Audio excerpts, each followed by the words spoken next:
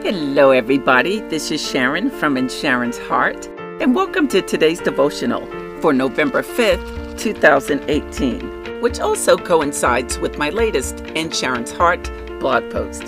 The devotionals are to increase your faith and confidence because at one time I didn't have either, and I want to encourage others that the Lord God will work in our lives when we have a relationship with Him.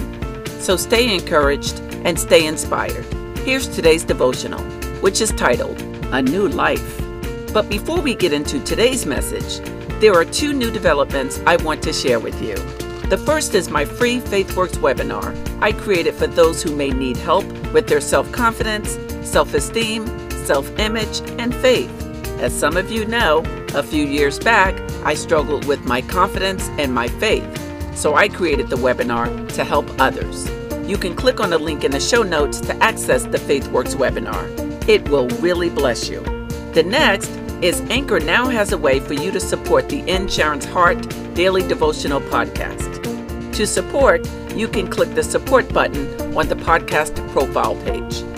Okay, let's get started with today's devotional, which again is titled, A New Life.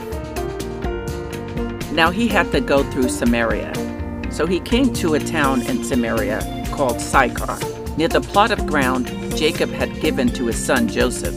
Jacob's well was there, and Jesus, tired as he was from the journey, sat down by the well. It was about noon.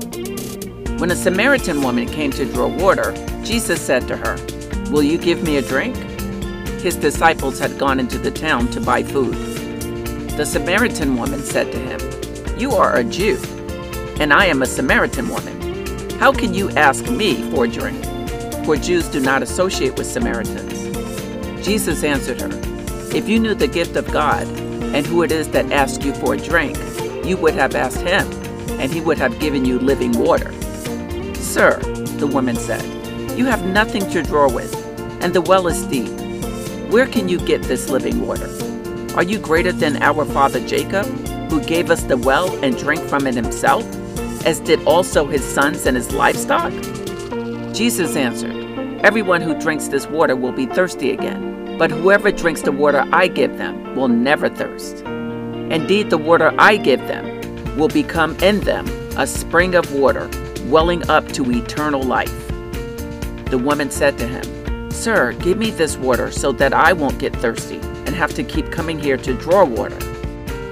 That story is about the woman at the well and comes from John 4, verses 4 through 15.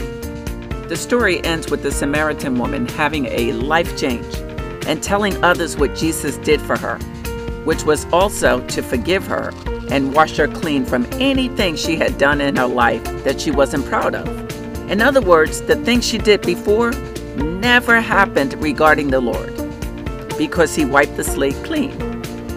Have you ever felt like the Samaritan woman? I know I have, and He did the same for me. He gave me a new life and made me a new creation. He is no respecter of persons either, and He is there for anybody who wants to experience Him. He will not judge anyone or anything that was done in anybody's past. He will give anyone a new life. Be encouraged in that today, everybody. Be encouraged in the Lord.